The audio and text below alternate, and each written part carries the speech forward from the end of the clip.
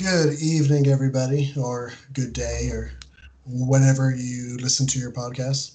Um, I am Al, also known as Red Lanyard, also known as the Pumpkin King to some. Nice. Um, and I'm here to introduce our newest episode of Fandom Talk. We are continuing our series in horror films in honor of our annual Horrorfest celebration. If you haven't checked out any of our other Horrorfest stuff, I strongly suggest that you do. We have a whole series of podcasts on horror films we're doing.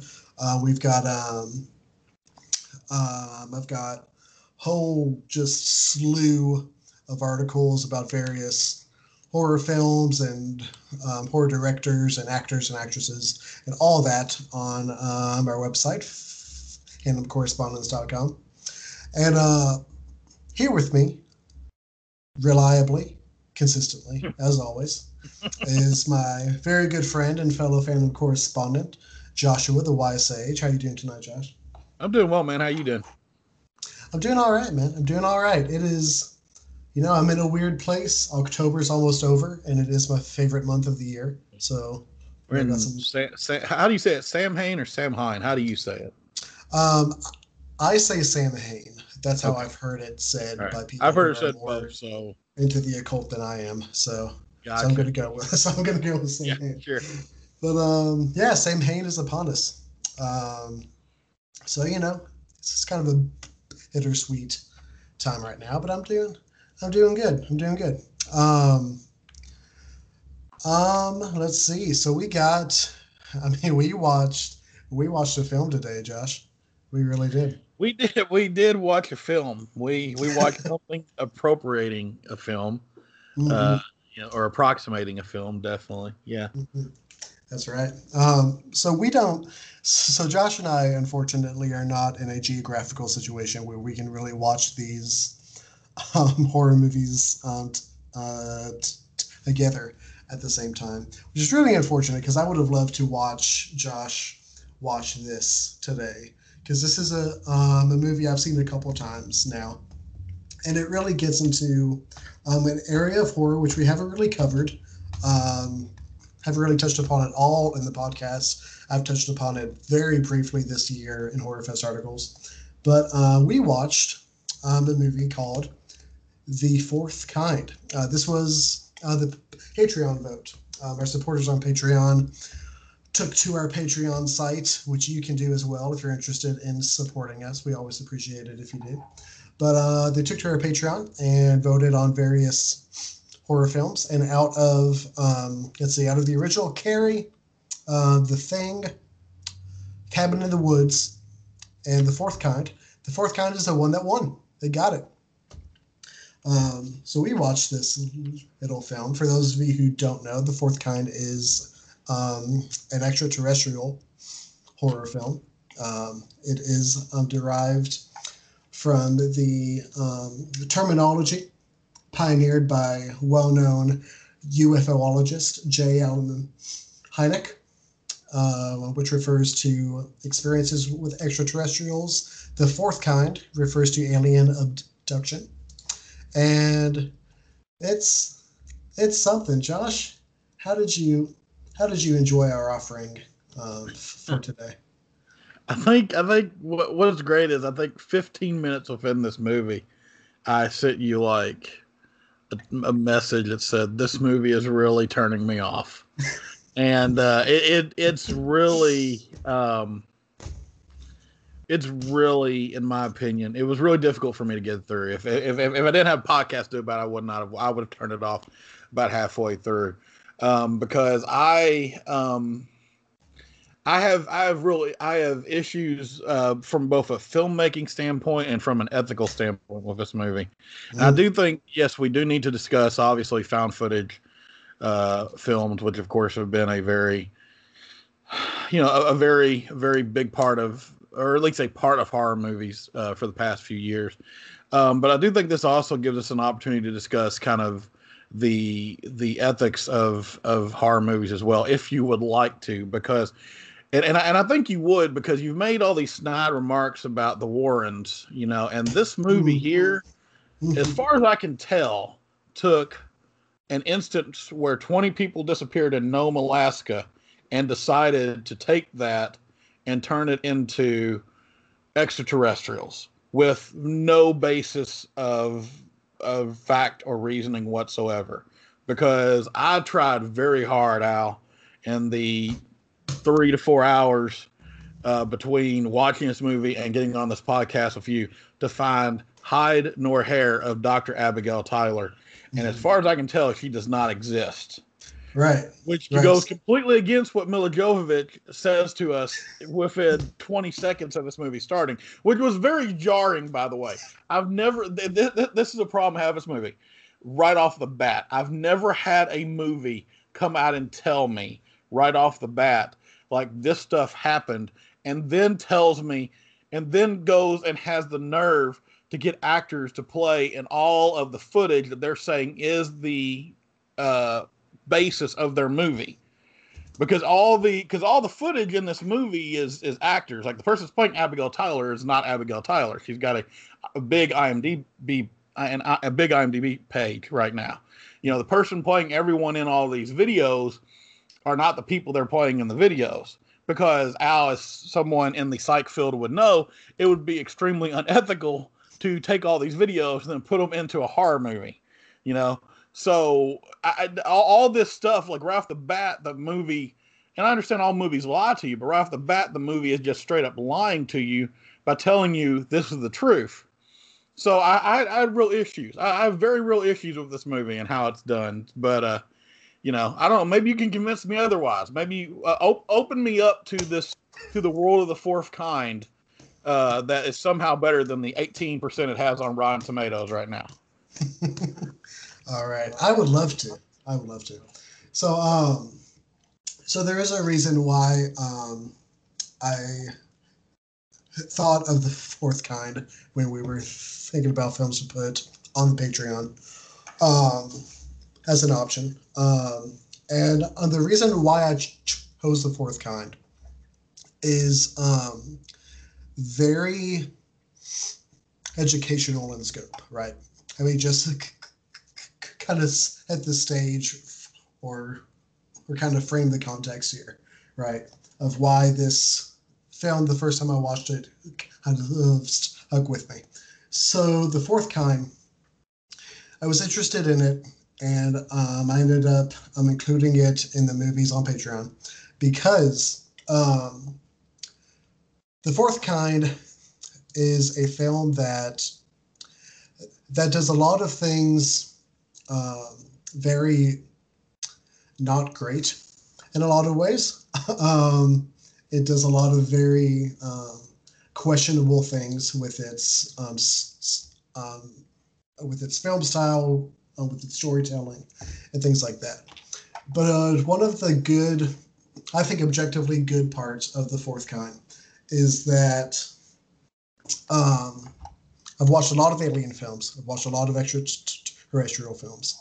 And as far as kind of presenting the field of extraterrestrial horror and the field of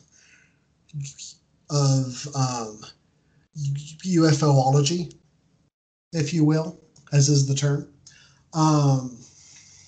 it does a really good job at kind of presenting examples of saying, hey, if you're interested in this kind of thing in the real world and like this kind of pursuit of these kinds of experiences and people who say they've had these kinds of experiences and stuff like this,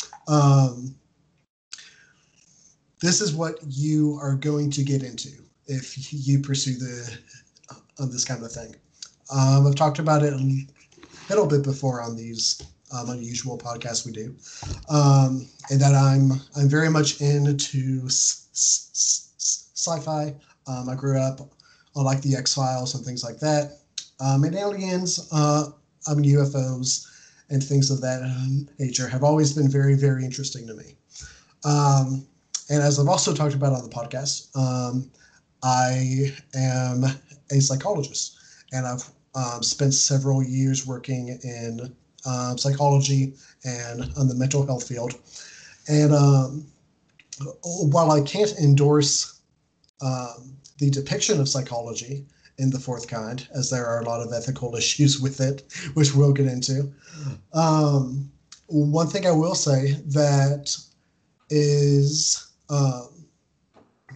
people who report experiences with UFOs and alien abductions and things like that, and people who are involved in the mental health care system, those paths cross about as often as you would expect they would.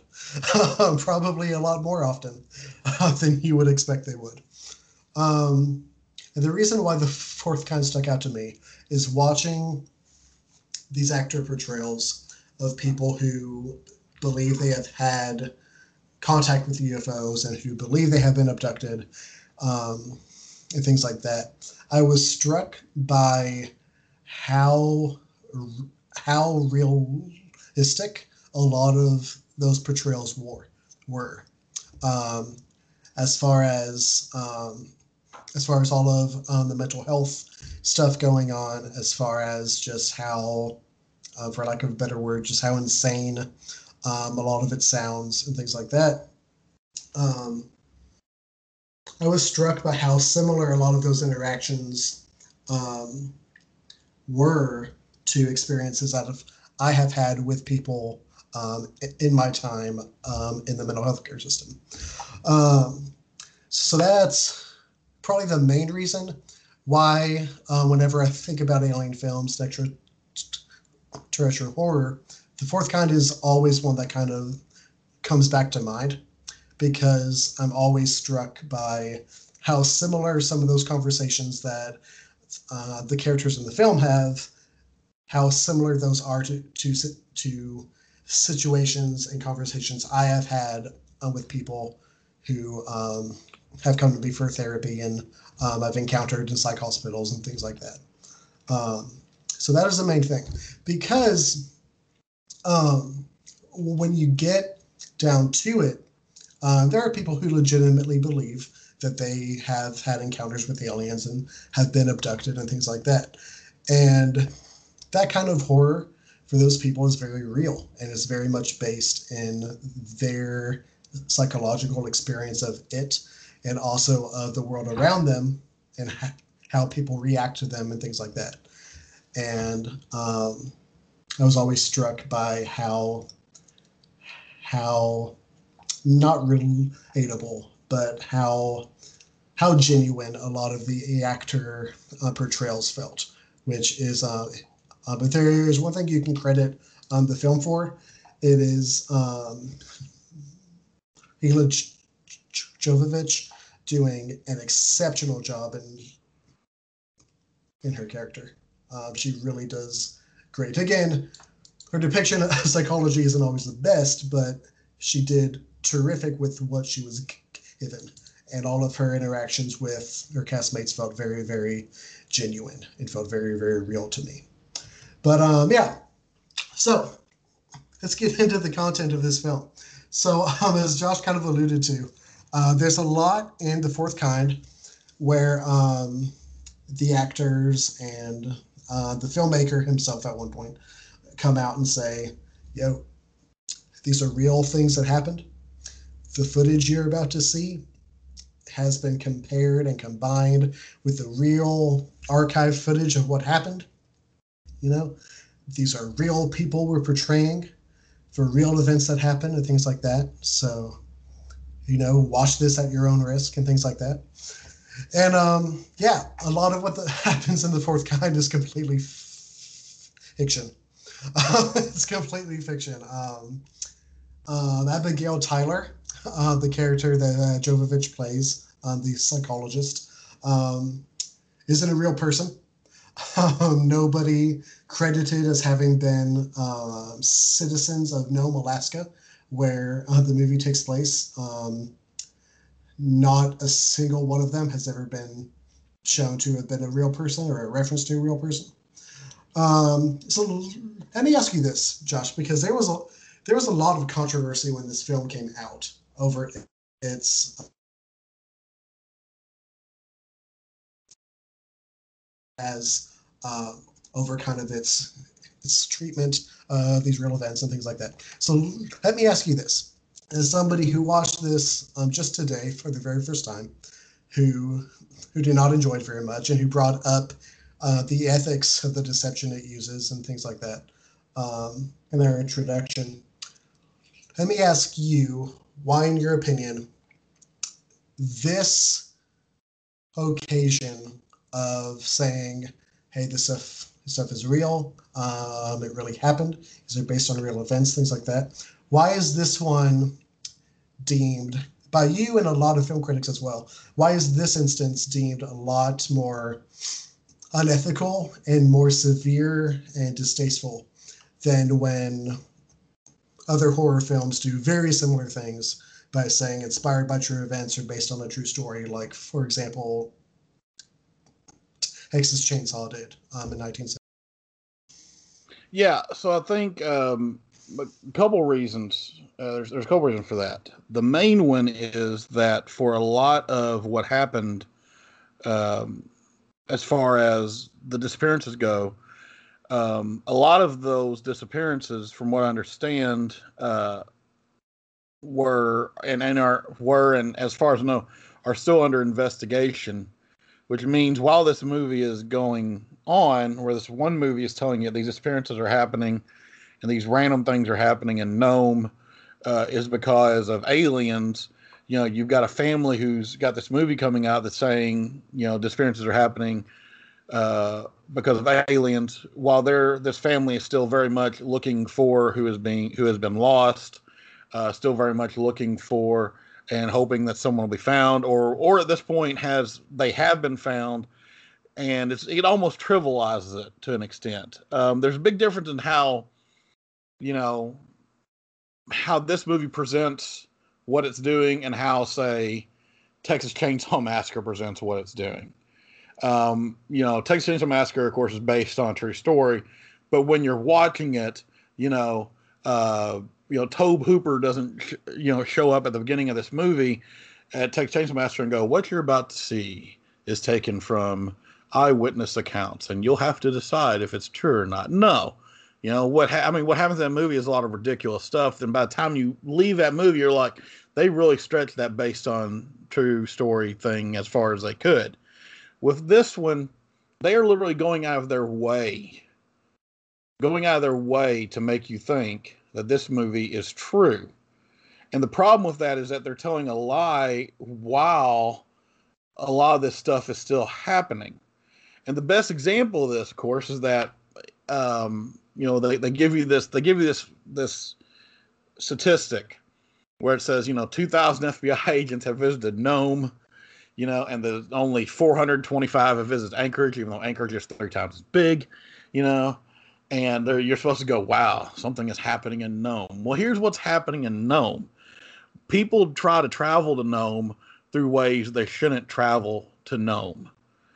They tell you right up front, Miller Jovovich tells you right up front, the only way to get to Nome safely is like on a boat, and you got to take like this, it's almost like ski lift, and like you got to do a lot of stuff to get to Nome, because Nome is kind of a no man's land, and people travel there in ways that they shouldn't do it. They try to climb mountains and things like that. And because of all that stuff that happens, that's why you send 2,000 FBI agents out there, because you send 2,000 FBI trained trackers out there to try and figure out where all these missing people are at. It's not because there's so much weird stuff happening in Nome. It's because you need more people to cover that amount of land.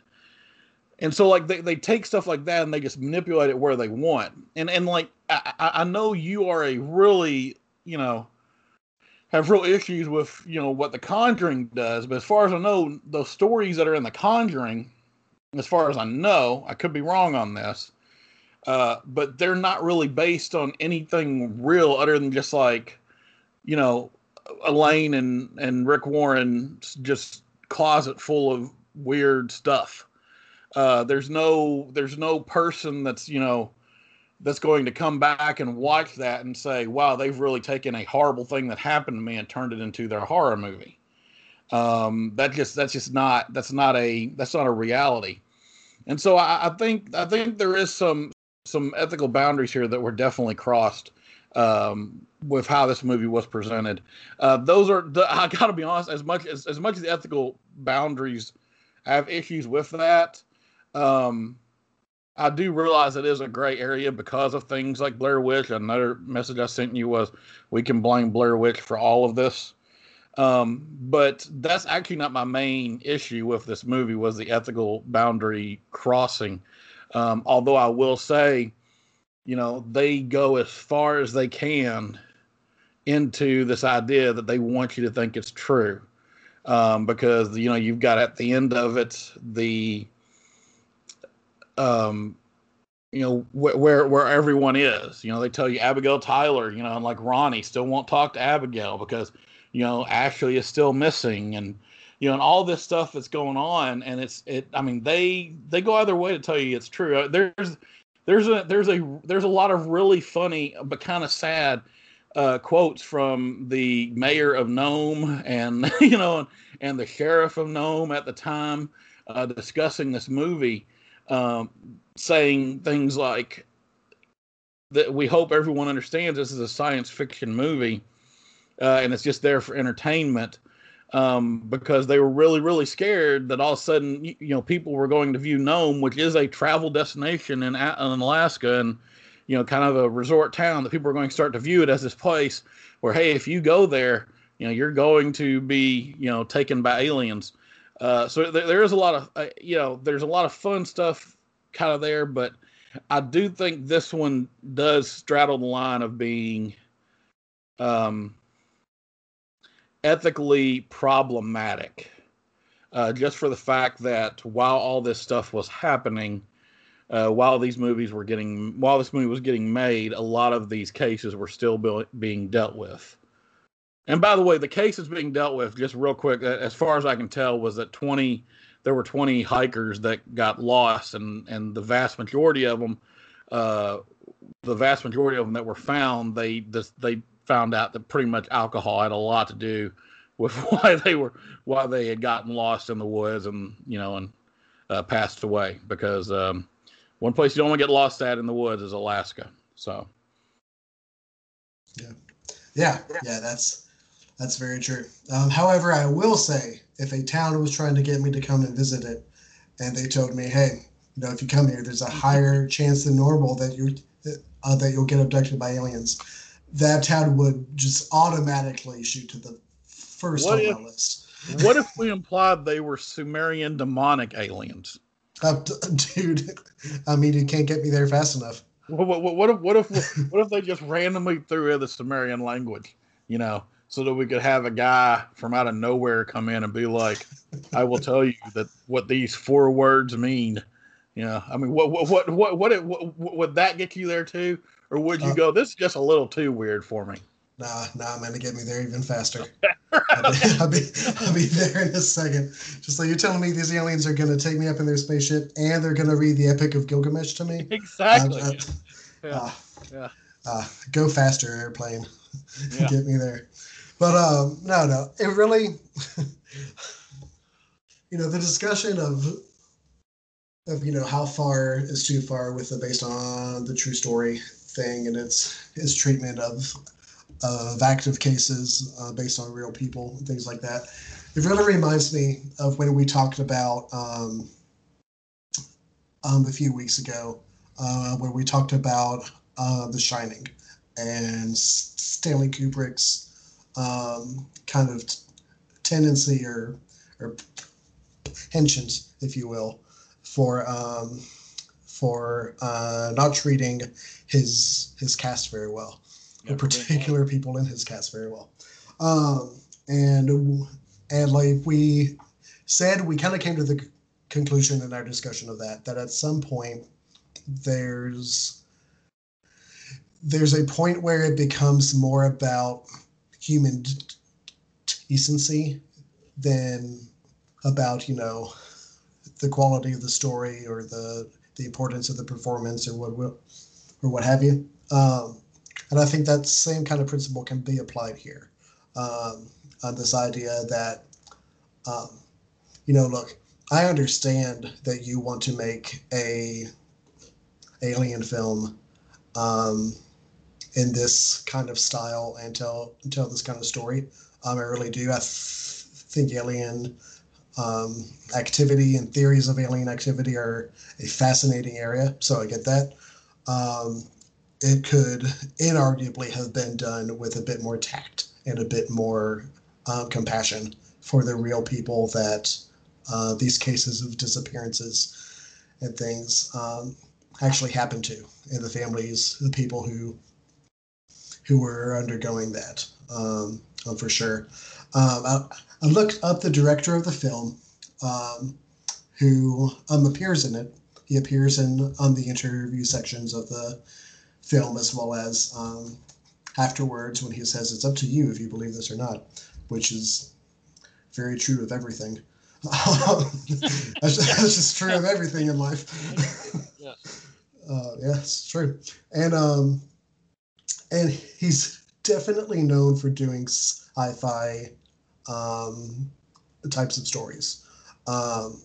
He's done a bit of directing and writing for Star Trek Discovery episodes, for the TNT sci-fi show of Falling Skies, things like that. So he's well known for doing sci-fi type things when it comes to writing and directing.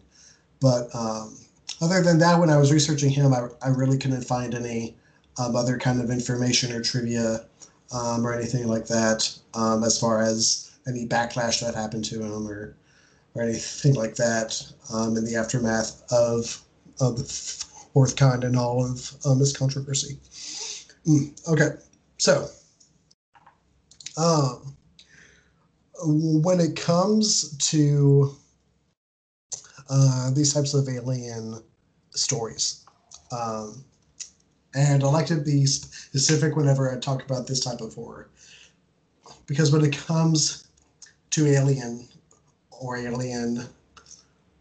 forms of life in horror films, then usually you get yourself into one of two kind of subgenres.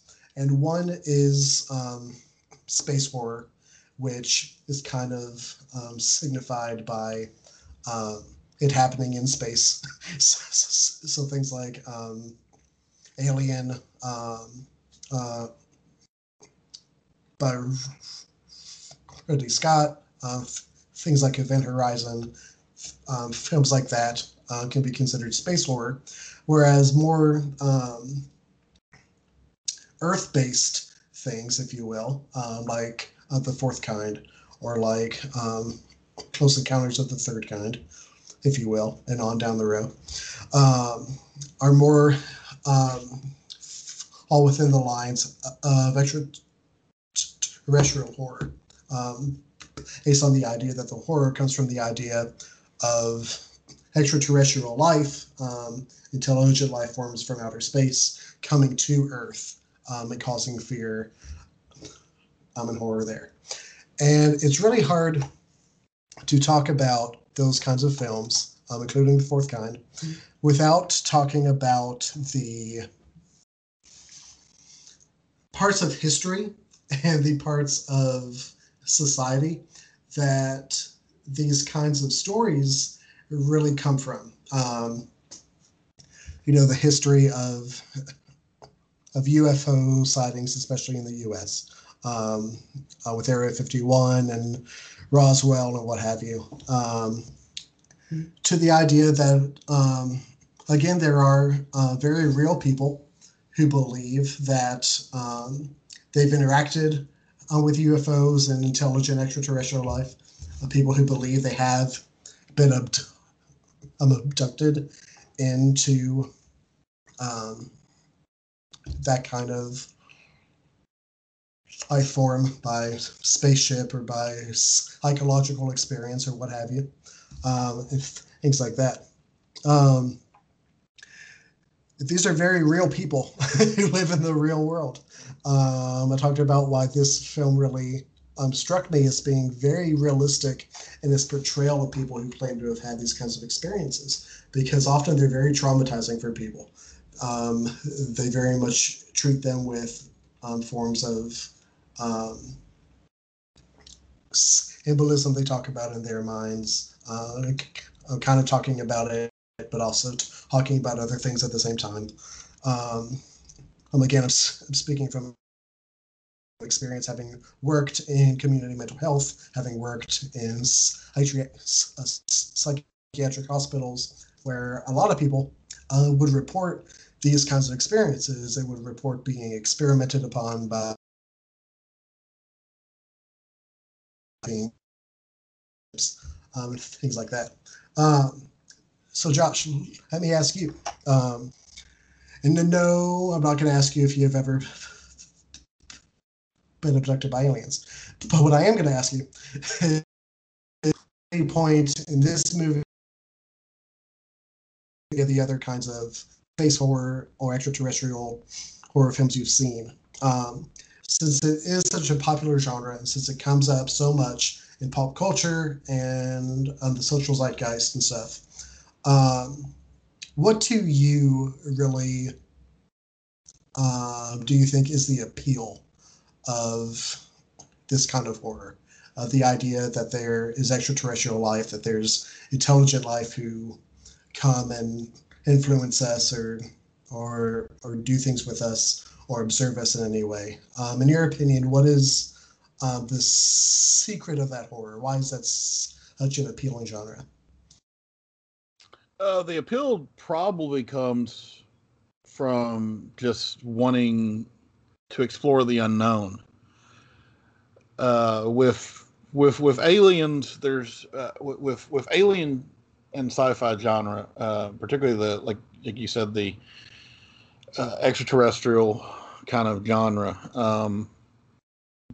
The idea of just exploring the unknown and interacting with a culture that is beyond our understanding. There's a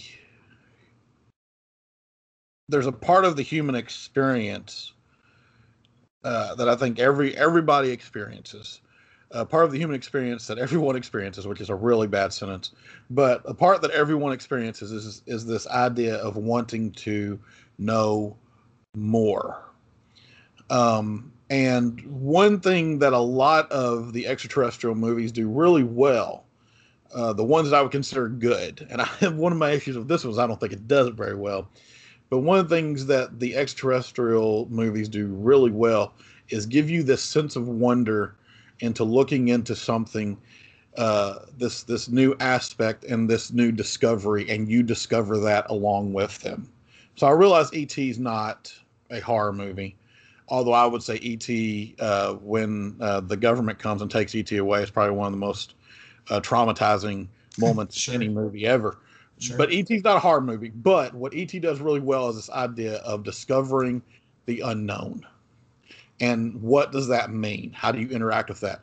I haven't seen Arrival, but everybody that talks about Arrival has the exact same concept. It's this discovery of the unknown, and how do you interact with that? And that's really, I think that really speaks to us because, particularly now in the 21st century, there's not a whole lot of unknown out there.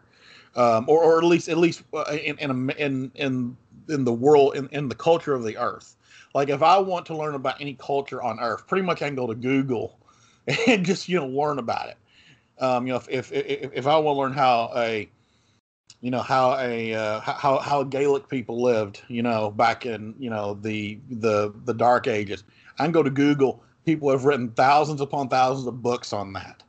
If I want to learn about people that live within the rainforest, around the rainforest today, people have written thousands and thousands of books upon that.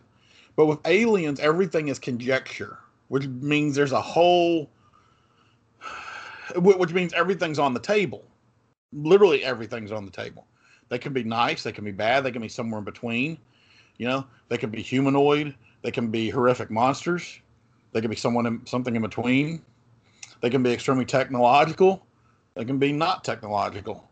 They can be all over the place. Aliens offer up a world of the expanse of what you can do story wise is so far out there that really most of the time I must say most of the time, because I think this movie is an exception. Most of the time, where people screw up on alien movies is they put so much stuff in there and so much lore that you get bogged down. This is a Prometheus problem, you know? Mm. Okay. Not that I hated Prometheus. I know a lot of people do. I didn't hate Prometheus, but like there's so much in there that really Scott's bogging things down. So much stuff you've got to watch a movie 5 or 6, 7 times, and that movie's a hard movie to watch 5 or 6, 7 times in order to get everything you want out of it. What Fourth Kind does, if I can critique it a little bit, is their concept of what aliens are is so small, and they reveal so little about it, that by the time you end this movie, you're like, there was absolutely no reason for me to watch this movie. Because there's nothing in this movie. You don't learn anything about the aliens. You don't learn anything about you don't discover anything. And it's not really an inward kind of, like the aliens are teaching you about humanity, because all the humans in it are pretty dang stupid, Al. I hate to, I mean, I'm not trying to be a jerk, but they are. And so, like, you've got this thing where you have this amazing opportunity, because I do think there's a good movie here, but because you've caned it to a gimmick that doesn't work, and then because of how you've written it, everything is so small. It just falls apart. It just really falls apart. And I hear, boy, I bet I'm going to make you angry when I say this.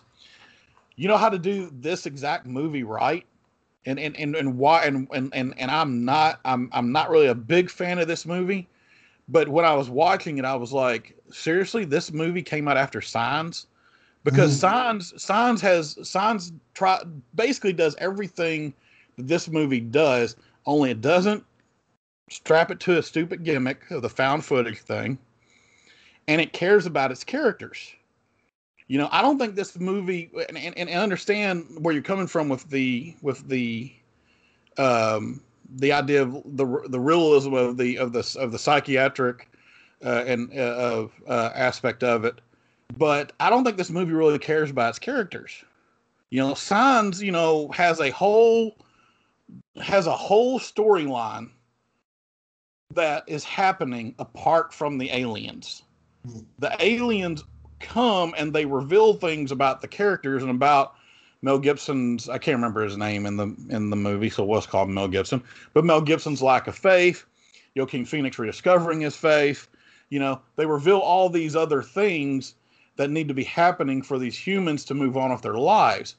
In this movie, the aliens show up, okay, and then just horrible things happen, and then the movie ends. And you're just like, oh, okay, and not only that, like there's and the leaps of logic that take you out of this movie to begin with, like, Al, you mean to tell me, okay, all right, so you mean to tell me that the reveal, spoiler alert, although that should be on all these, spoiler alert, for this entire movie, this movie starts off telling you that Abigail Tyler's husband is stabbed in bed while he's laying there with Abigail, okay? And that's what you believe, even though the sheriff, August, keeps kind of like hinting that something else has happened and all this thing, okay? And then you find out that is a illusion that she has created in her mind as a coping mechanism to cope with the fact that her husband has actually committed suicide, because she just can't believe that would happen. But Al, she has three patients that she is giving help to, okay, in this movie. So you tell me, okay, if someone, I could be wrong on this, but if someone is having it has created a illusion within their mind as a coping mechanism to cope with a grief, and then a colleague knows this, okay, because Elias Cody is his character, whose name leaves me, but he knows this, okay, and knows this is happening. How in the world does she still have the ability to meet with patients?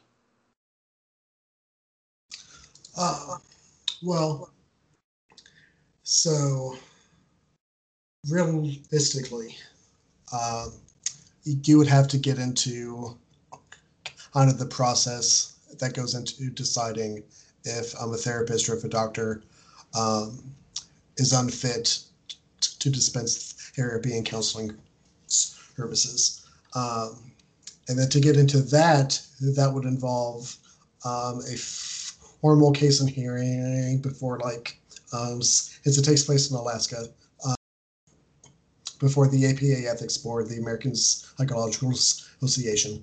And then so there would be a series of hearings and things like that before they'd be able to say, yes, you are able to dispense therapy, or you are unfit to dispense therapy, or however it is.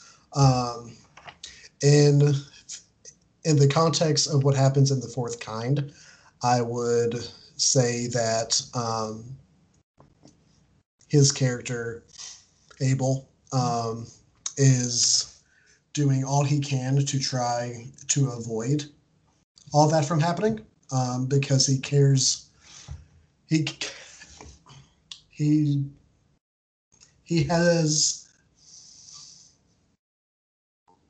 prioritized his friend and Abby, his friend's ability to have a career, over the ethics of what it is they do as doctors Also, an and ethical violation psychologists. too, right?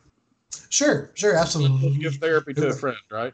Right. I mean, the entire film is rife with ethical concerns when it comes to the practice of psychology, if we're being honest. But that's what I'm talking about, though. Like I'm watching this movie, okay, and I have a very, very low bar for my understanding, of the psychological process. Okay, all right, it's like Freud was weird, and that's about it. Okay, that's pretty much what I know. All right, but I'm watching this movie and I'm going, these are problems I would have, because you're right. Abel doesn't have you're right. He is trying his best. And I understand that. I understand that pull. Okay. But at the same time, that the reason there's that pull is because he's violating an ethic himself. He doesn't need to be the one to be her therapist. Right. And so right off the bat, see, it just takes me out of it. To me, stuff like that takes me out of the world. It does. Because okay, so you've already started because you've got Mila Jovovich talking to me at the beginning of this movie. Okay, and she's doing everything she can because she's Mila Jovovich. I'm like, I know who Mila Jovovich is. Thank you for introducing yourself. I appreciate that. And she's like, I'm going to tell you that everything that happens in this movie, okay, is backed up. And I'm like, ooh, you have my attention, Mila Jovovich. Okay. All right. So let's jump into this. All right. Okay. And then stuff like that happens. And I go, okay, well, I know for a fact that wouldn't happen. I know. I just know, or there'd be a bunch of people that would be getting kicked out of the APA. So I know, these are things I know wouldn't happen. So automatically the setting that you've created, which is enter into my world, all this stuff is true. And then you've created characters that don't abide by basic ethical rules within the field they're in. You take me out of that automatically, and so to me, that's what I'm talking about with the issue here, is and that's the thing, you brought up Kubrick. And I'm like, yeah, he was a monster, but he gave us, a masterpiece in The Shining. I'm like, you're violating ethical issues here to give us this, I mean, if you're going to do things that are, that are ethically ambiguous, at least you can give us something that's decent. There's so many problems with how this movie's structured that I just had a really, really hard time getting into it. And in particular, we haven't even discussed the found footage stuff, which I found to be completely distracting. You can't. I mean, Al, did you really like how they would just randomly throw up another screen and give you like, you know, the actor's interpretation and then the other actor's interpretation? No, I did not. I didn't enjoy that. It was very, very distracting. I mean, I see what they were trying to do, but for the people who, I don't know, who know better, I guess. And let me say this too. I have encountered people who, when the fourth kind has come up, and like it comes up because people know I'm into like horror films and stuff. When this movie comes up, I have met people who think that that is not, you know, a secondary layer of of actors acting through the film whenever the found footage stuff comes up. I have met people who think just like, oh no, that's like the real footage of what happened and what went on. So like there are people out there. Are they really confused by Paranormal Activity 2 then? Listening to us right now, and we're blowing their minds. We're blowing their minds entirely. Just like, oh, that's not real. I mean, you know, it's wild. It's wild. But no, it's excuse me. But no, you bring up a bunch of good points. I do want to say, you know, I don't want to give the idea that that APA approved psychologists and psychiatrists are completely without their problems. There are hosts of ethical issues that consistently pop up in psychological therapy and practices. Probably a lot more than most people would expect, if I'm being honest. Now, obviously, I try to avoid that in my own areas of practice and things like that. I'm not even part of the APA because I didn't pay for certification, but even I still abide by the APA Code of Ethics because it's a sound code of ethics. But I mean, things like that happen a lot more often than one might think by people who just don't think they'll get caught. So, you know, when those things happen in the fourth kind and happen in a lot of various films and TV shows and reality TV shows and stuff, it definitely grabs my attention because I'm very much entrenched in what a psychologist ethics should be. But I'd almost say I'm at an advantage because it does not totally take me out of it as it does for you, because I see people do those things and I'm just like, oh yeah, I've known psychologists who would do exactly that. So it doesn't really take me out of it as much as it might take you out of it. So I don't know. It's odd. Well, but then okay. Well, then, with that in mind, real quick, let me propose how this movie would have worked better, really quickly. Sure. Because see, the entirety of this movie, you know, if the movie, okay, part of the movie hinges on, well, the whole movie hinges on, as the director says at the end, whether you believe it or not. Okay. Well, here's the problem with that. This movie gives you no choice but to believe what Abigail is. The things that are happening to Abigail are actually happening. There's no. They give you no choice for that. Okay. There's no other explanation. All right. But then when you have that turn at the end where it's like, you know, she didn't see her husband get murdered. He actually killed himself. You know, that could have changed the entirety of the movie, because then you could be having a whole different discussion. Once again, this would require some things like not being attached to a stupid found footage, you know, gimmick. But you could be having a whole different discussion, which would be, well, did Abigail actually experience, you know, aliens, or was this all in her head? Which I understand would have been a gimmick that's overused as well, but it would have been better than what we've got, because at the end of this movie, what you have is what you have is a story that doesn't really end. It doesn't have a point that, like, we can't really discuss this ending. Like, I mean, we can discuss it, but like, because we know it's built under false pretenses, and that because it's fake, there's not really a whole lot we can say about it, But if the movie had shifted away to a more psychological form of horror as opposed to whatever they're doing here, in which I think we do have to answer the question: do you think this is a horror movie or not?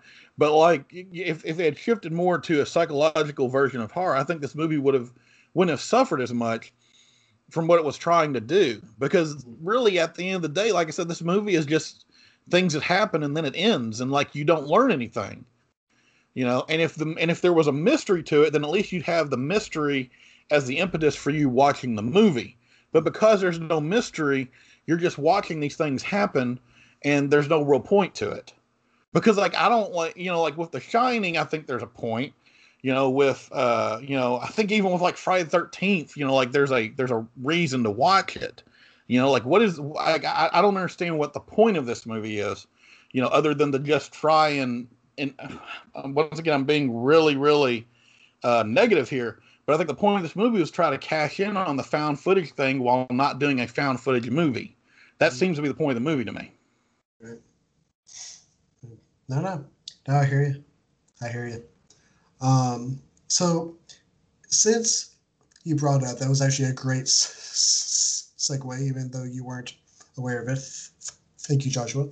So since you brought up the aspect of the found footage style or techniques, I guess you could say, that are used in this film, let's talk about that as well. So found footage, for people who don't know, is the idea that the cinematography of a film is done through like the views of like real active cameras within the content of the story, right? So Paranormal Activity is an example of a found footage film. The Blair Witch Project is probably the most famous example of the found footage technique.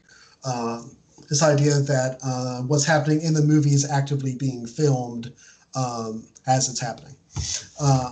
So you get kind of tastes of that in The Fourth Kind, because again, you have the scene transitions where the quote unquote found footage scenes of the hypnotherapy stuff is going on alongside the very obviously cinematic scenes of that happening. Now, Josh, I have to ask, are you a fan of found footage stuff, or are you not? And why? I'm a fan when it's done. I'm a fan when it's done right. I made fun of Blair Witch Project quite a bit when it came out in my younger days. I'm a little kinder to it right now. I do always think. I think the Family Guy hasn't aged well, but they had a joke about Blair Witch Project that aged really well, where Brian is taking blind people to the movie and explaining the movie to them. Because so he takes this guy to Blair Witch Project and goes, okay, nothing's happening. I don't know, he found a twig or something. Nothing's happening. The movie's over. Okay, everybody looks pissed. Like that was, and I thought that was a brilliant way to joke about Blair Witch, and that's the thing about most found footage films, is that because of the nature of the film, a lot of it is going to be nothing happening. It's going to be a lot of, because if you do a found footage film where just everything is, where everything is something happening, you really get kind of you get taken out of that as well, because the point of a found footage film is, to document life and not really knowing that all this scary stuff is going to happen. And I think Blair Witch Project's pretty decent at doing that. Okay, what Blair Witch Project really did well, and what a lot of found footage films do really well, is how they market it.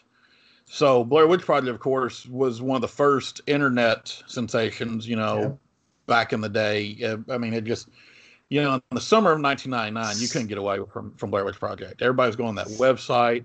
You know, they were really good at viral marketing. It's probably really the first viral marketing you had. Paranormal Activity did a very similar thing with what they were doing, because that movie actually had died, had kind of like gotten, thrown in the can by Fox, and then was re-brought out by, I can't remember who else. But the way they marketed it was very similar to how Blair Witch did. What Fourth Kind does, though, is something I can't be a fan of, because they don't commit to one or the other. So they don't have because when you're watching the movie, the whole time I'm sitting there thinking, like, why didn't they do one or the other? Because I don't have an issue with, I think this would have been a really interesting movie from a found footage perspective. Okay. Like, Abigail Tyler, like, of course you'd have to do a lot of different stuff with it. You'd have to, I think you'd almost have to remove the husband subplot altogether. You'd almost have to do that. Right. But like, there's an interesting move here where, Abigail Tyler is, although for, completely unethical reasons, but I guess she's breaking her ethics code because she feels like this stuff needs to be told. Okay. So like, you can make me believe that. Okay. You can, if I was being too hard on the ethics thing a while ago, here's how you make me believe it. I'm breaking my ethical code because I feel like this stuff needs to be told. And so if you just, you get all of her videos and you transfer from the video back to, the director doing the interview. The interviews are over the videos. I mean, I think that could have worked very well. Mm-hmm. Problem is, this movie wants to have Milla Jovovich, because Milla Jovovich at this point has made, $150 million off of 2 Resident Evil movies. And so we've got to have her in there. So we've got to have a movie, but now we've also got to have the found footage thing, and we've got to have the director doing the interviews. So now you've got 3 points of views, all of them discordant to one another. Because every one of them is like, I don't understand why I'm not just getting one of these. So to answer your original question, I don't have an issue with found footage movies. I really don't. I think there's some really good stuff that's done with found footage movies. I know, what was the, and there's some really interesting ways to do the found footage thing. I think Cloverfield, for all of all the jokes it gets, all the J.J. Abrams stuff that it does a really good job of being a really good found footage movie. What was the movie with the three kids that getting superpowers? That is Chronicle. Okay, Chronicle was another one I thought did found footage. Well, Paranormal Activity does. At least the first 2 do found footage. Really, I haven't seen the others, but the first 2 I thought were really good with how they did the found footage concept. But this one, I mean, you just got to commit. It's if Jake's all the time. We're big Dynasty Warriors fans in the Harsey household, and Jake, he's all the time quoting Dynasty Warriors, when one of the generals says, if you chase 2 rabbits, you'll catch none. And I mean, that's kind of what's happening here. You didn't get a good movie either way around. You just got parts of a really bad movie and you tried to throw it together, and this is what we have. There you go. If anybody, these last 3 podcasts were getting into the feels a bit, and had the thought of just like, man, I miss Vance on these things. I really do. Well, there you go. A guest appearance by Vance in the form of Josh quoting him, quoting Dynasty Warriors. so there you go, everybody. It was a good one. But no, I agree. I think some of my favorite horror films are in the found footage style. I think it's a really potentially very innovative way to do cinematography. Another example, if you're interested in found footage horror films, another excellent example is a movie called As Above, So Below. That is a great found footage film. They go into like the catacombs of Paris. It's really, really, really well done, and an excellent use of the style as well. But yeah, kind of as you were saying, it's one of those things, it's one of those styles of a film where you really kind of gotta really go into it, right? You really got to kind of devote yourself to it in one way or the other. Um, and again, I can see what they were trying to do, but you know, it doesn't always land. Suffice to say, it doesn't always land, and I think this is an example of how didn't it didn't land particularly well. But hats off to them for trying, I guess. Um, so yeah, so have two more things, um, real quick, about or relating to the fourth kind. Um, and Josh, this is a serious question I'm going to ask you, right? Because I don't think I've ever actually asked you this before, which is surprising considering how long we've been friends and how into this stuff I am. Let me ask you, this is a question, because again, when people talk to me about the fourth kind, this is a question that usually comes up. So I will ask you and ask the people listening to this as well. Do you believe in aliens? And if so, then what does that mean for who you are as a person, as a horror fan, as a theologian and pastor? Yeah. Do you believe in aliens, Josh? So I don't have a problem with the idea of life on, I'll say this, in other universes. Okay. I have a problem sometimes with how aliens are presented in Earth. I'm, and part of that is because I'm just really annoyed with what's happened to History Channel. Like, guys, I mean, like, you can't, like, y'all, some of y'all don't know what History Channel was back in the day, and it was a beautiful time to just learn about history, and now it's just ancient aliens and just so much stuff. And I have a real I will say I don't have an issue with the idea that there's life in other universes. I don't think there's life that can exist in a civilized way within this universe simply because other than on Earth because of how the universe is created. I mean, just how Earth seems to be the only planet that would be able to sustain something. Although we did get the moon water concept this past week, so that is interesting. But I mean that's not. I mean that's just a thought. I don't know enough about astronomy to really make that statement one or the other. Here's what I will say. Okay, from a theological standpoint, Absolutely. There's nothing in the Bible that precludes the existence of aliens. Okay, there's nothing in the Bible that would make believing in the existence of aliens somehow false or a just like not a bad idea.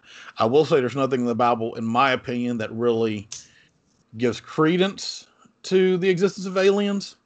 Although, unless you just want to, really focus on all the times where God is considered within the Bible as the God of all beings of the universe, which does seem to include beings that outside of this universe.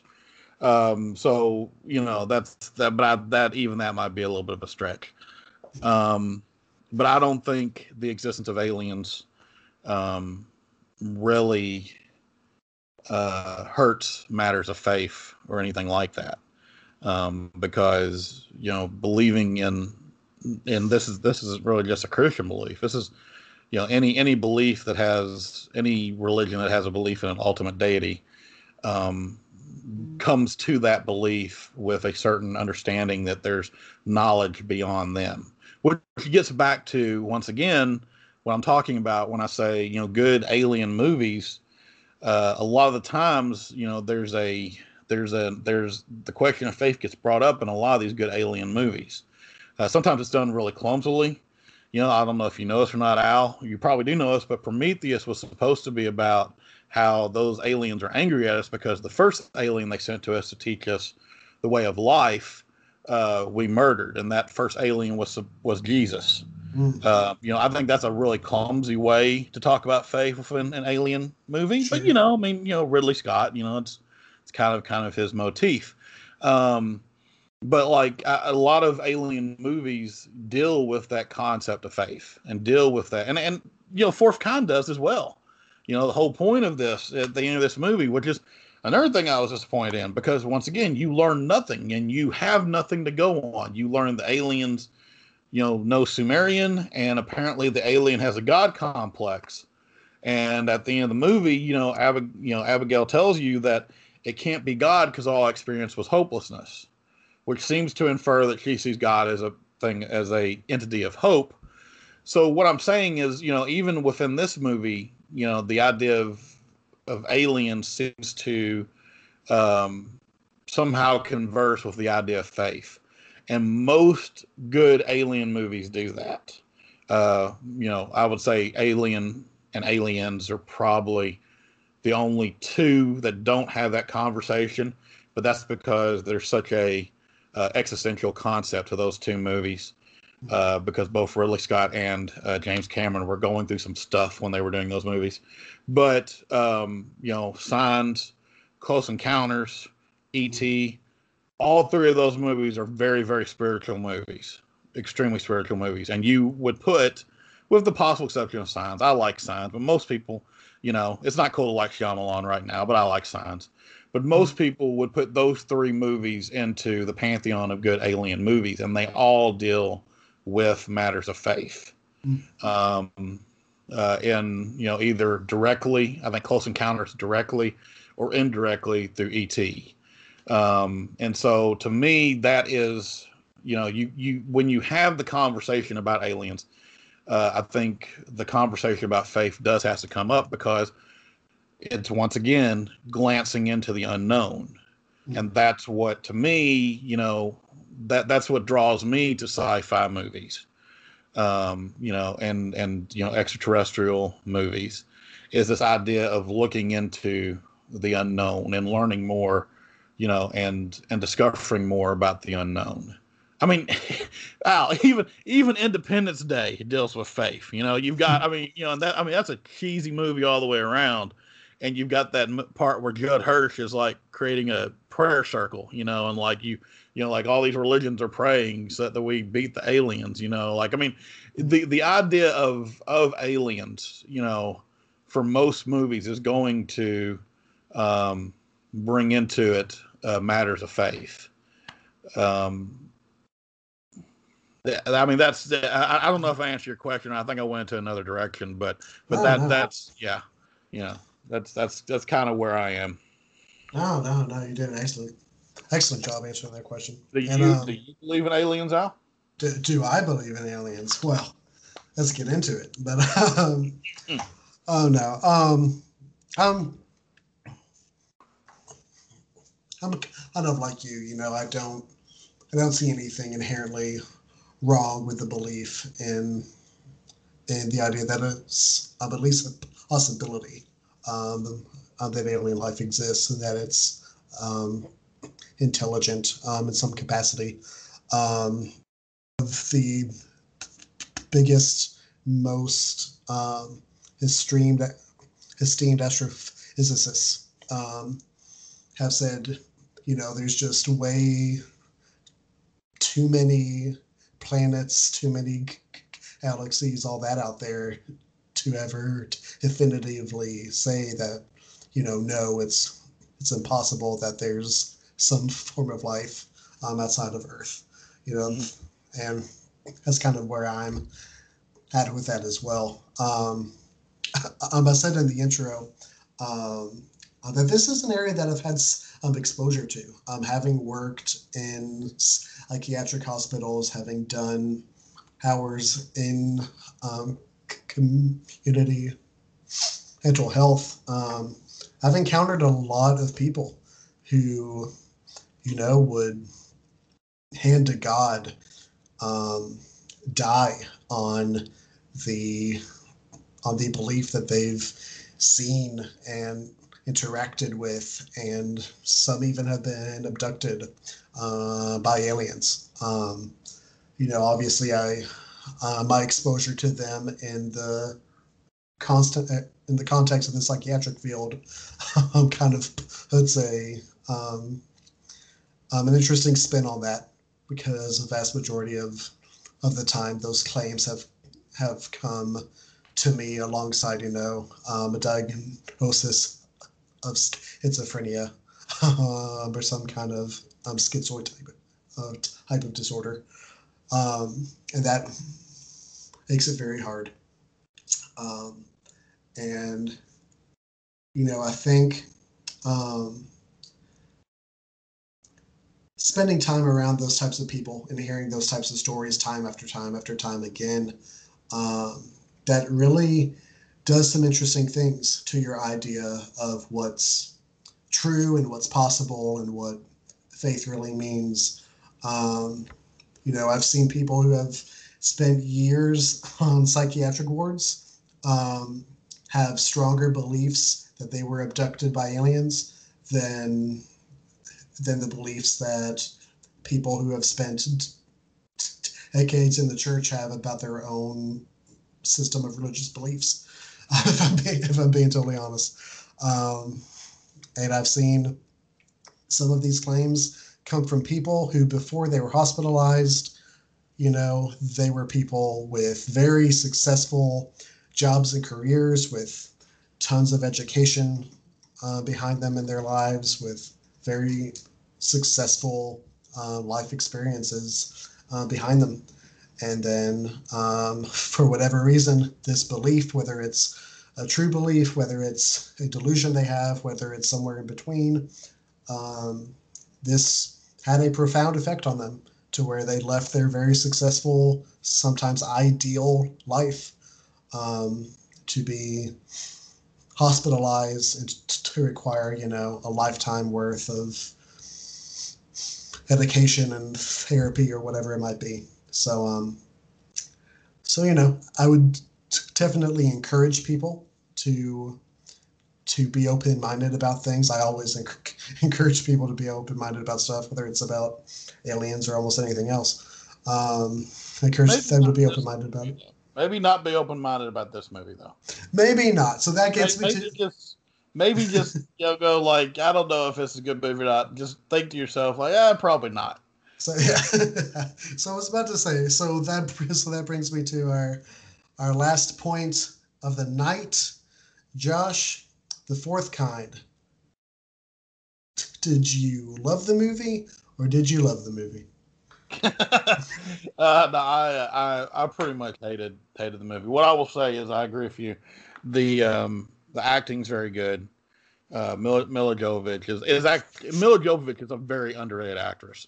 She's made, in my opinion, if she had kind of made a few more better decisions with her acting roles, we'd think of her career way differently, because she's a very good actress. Mm-hmm. And she's really good in this one. And pretty much everybody's good in this. It's just they don't act with any type of sense. Can I tell you my favorite part of this movie? My favorite part of this movie. All right, my favorite part of this movie. So they go to the second guy. The first guy she puts under. He sees something. He thinks he sees the owl, and it's not an owl. And so and then he leaves, and then he goes and kills his entire family. Okay. And so she's told not to, hypnotize anyone else. Okay. Well, the second guy comes to her and is like, you have to hypnotize me. And so then it's pretty hard. It's pretty horrifying what happens to him. And then he's bedridden at one point, and she's like, well, maybe I can put you, this is just hilarious. Once again, I don't know how hypnotism works, okay? All right. But I just kind of assumed that there wasn't grades to hypnotism, because she's like, if you remember, she's like, we can put you under softly. I don't even know what the heck that means, and they don't explain it, okay? They just say it. They just say, we can put you under softly, Okay. And he, I guess, is like, well, as long as you're not going to put me under hard, I guess softly is okay. So then they put him under, and he has this moment where something is trying to communicate. It seems like someone's trying to communicate with Abigail. The word, like, you can only get every other word because it's Sumerian, and all that stuff. So like all that happened. So she goes home and she's like, I'm gonna pack and leave. Okay. Which is, in my opinion, the first great decision she's made the entire time. So she's going to pack and leave. She's going to get out of Nome. And Will Patton's character shows up. The sheriff shows up and is like, I'm going to arrest you.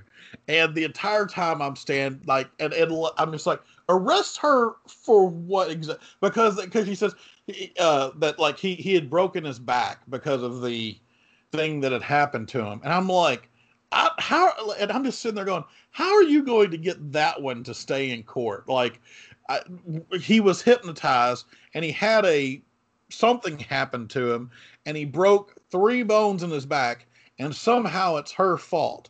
Like, like, what do you like? And if that's what your strategy for arresting her was going to be, well, why didn't you do it when the one guy killed his entire family and then himself?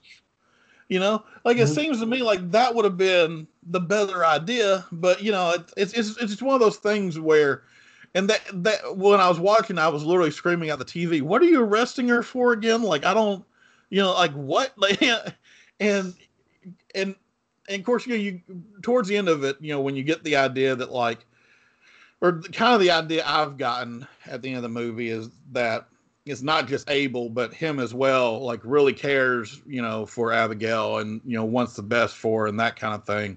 Because and that's why he's been going along with her delusion as well, and all that stuff. But like, it just so many things in this movie just happen and they don't make any sense. And it's, and that's one of my issues with a lot of horror movies. Like we're talking about our issues with horror movies and through this whole thing. You can't just say, like, you can't just not explain things, and then fall back onto well, it's a horror movie, like, you can't just do that. Okay. If something is unexplained, there has to be a reason it's unexplained. And particularly if the thing that's unexplained is the actions of the people within the movie, because that's the main issue with this movie is the people in this movie, in my opinion, none of them have a lick of sense, and, things are, thing like, and Al, let me ask you this. At the end of the movie, Abel supposedly gets abducted as well, but like he, at the end of the movie, is not on her side. So does he just think like he's had, like just blacked out or something, or you still like, what do you think? Like, how am I supposed to take the character Abel out? Well, what am I supposed to do with that character? I don't know, man. You're supposed to take that. He's not a very good psychologist. Okay. Which, okay. All right. Fair. Well, then they succeeded. Success. Okay. Which, right. Success all the way around. Which, I mean, this movie, I really did not enjoy this movie. This was the one of the 5 that I just have not enjoyed, and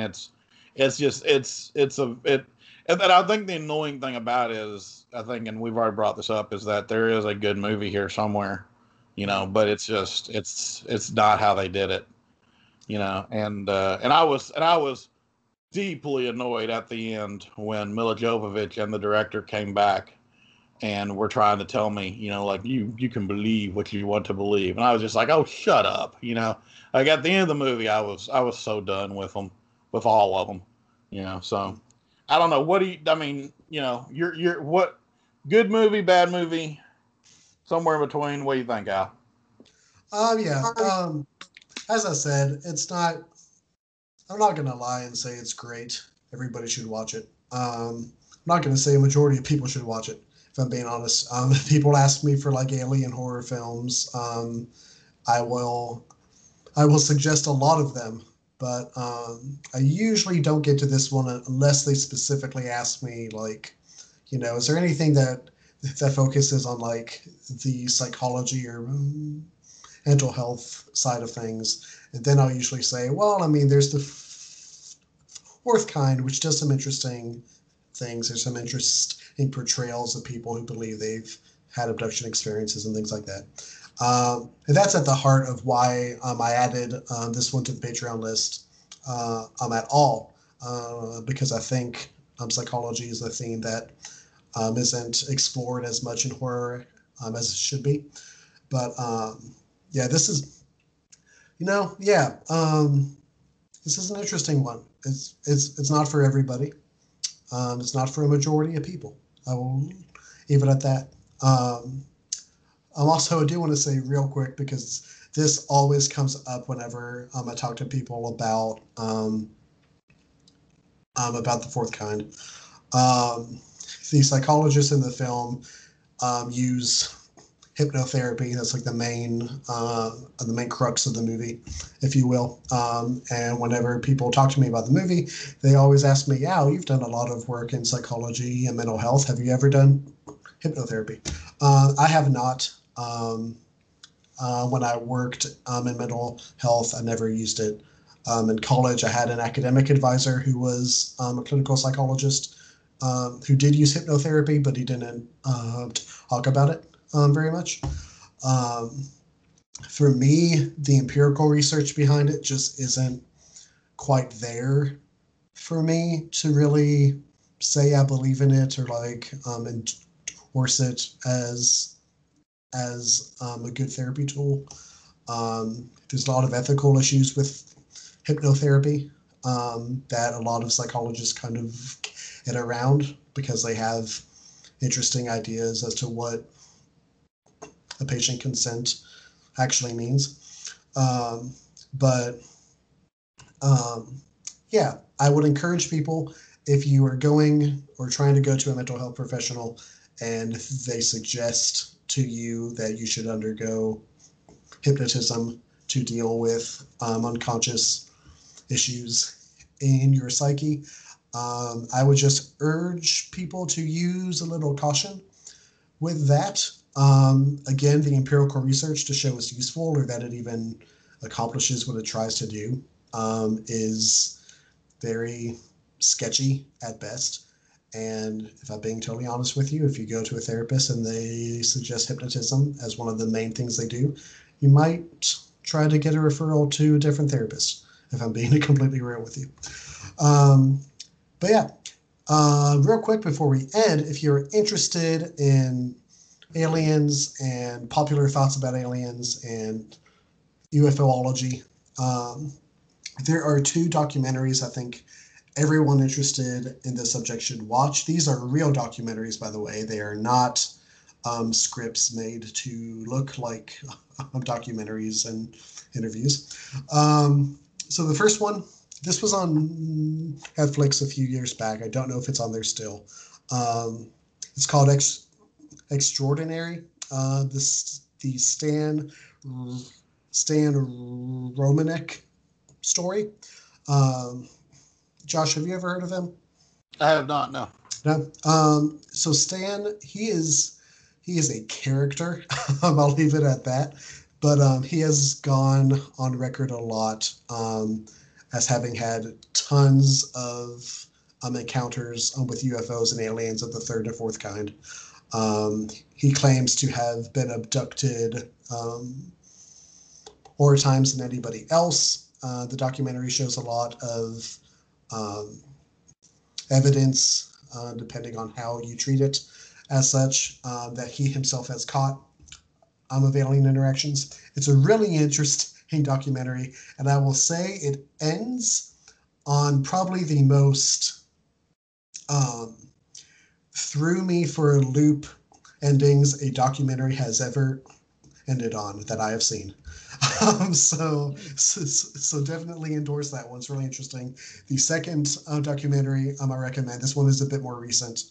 I think this one is on Netflix right now, I'm pretty sure. It's called The Bob Lazar Story, Area 51 and Flying Saucers. This one is particularly interesting because Bob Lazar was a contract engineer for the U.S. government, and he came out of a few contracts with them, claiming that some of the technology they were using was extraterrestrial, and that he was exposed to a few government sites that had evidence and proof of extraterrestrial life. It's very, again, very, very interesting doc you should watch. It definitely comes into the territory of it can be interpreted in different ways. It can be believed to different sorts of capacities, depending on your general belief and tolerance for this kind of thing. But yeah, I wanted to throw that out there because it is a very fascinating field with a lot of great stuff in it. A lot of interesting stuff, I should say. But yeah, that is the fourth kind. Thank you very much, Joshua, for joining me. Thank you very much for having the patience to get through the movie, because it's not always the most entertaining or enjoyable watch, but I appreciate you. And everybody, I guarantee that if you listen to this one and thought, hey, this is really entertaining, this is really great and informative, but I wish they would get back to a movie that they unequivocally enjoyed, I guarantee you the next podcast we do, it'll be the last one for Horrorfest. We haven't nailed down exactly which film it's going to be, but either one we do, it will be a great watch that will have a ton of stuff to say about. So I just want to remind you all to keep checking the site, fandom-correspondence.com, for articles and podcasts and stream updates and all kinds of good stuff. Enjoy your Horrorfest as October ends. And thank you all so much for listening to us as always. Fandom is for everyone. And we will catch you all in the next podcast. Thank you all very much.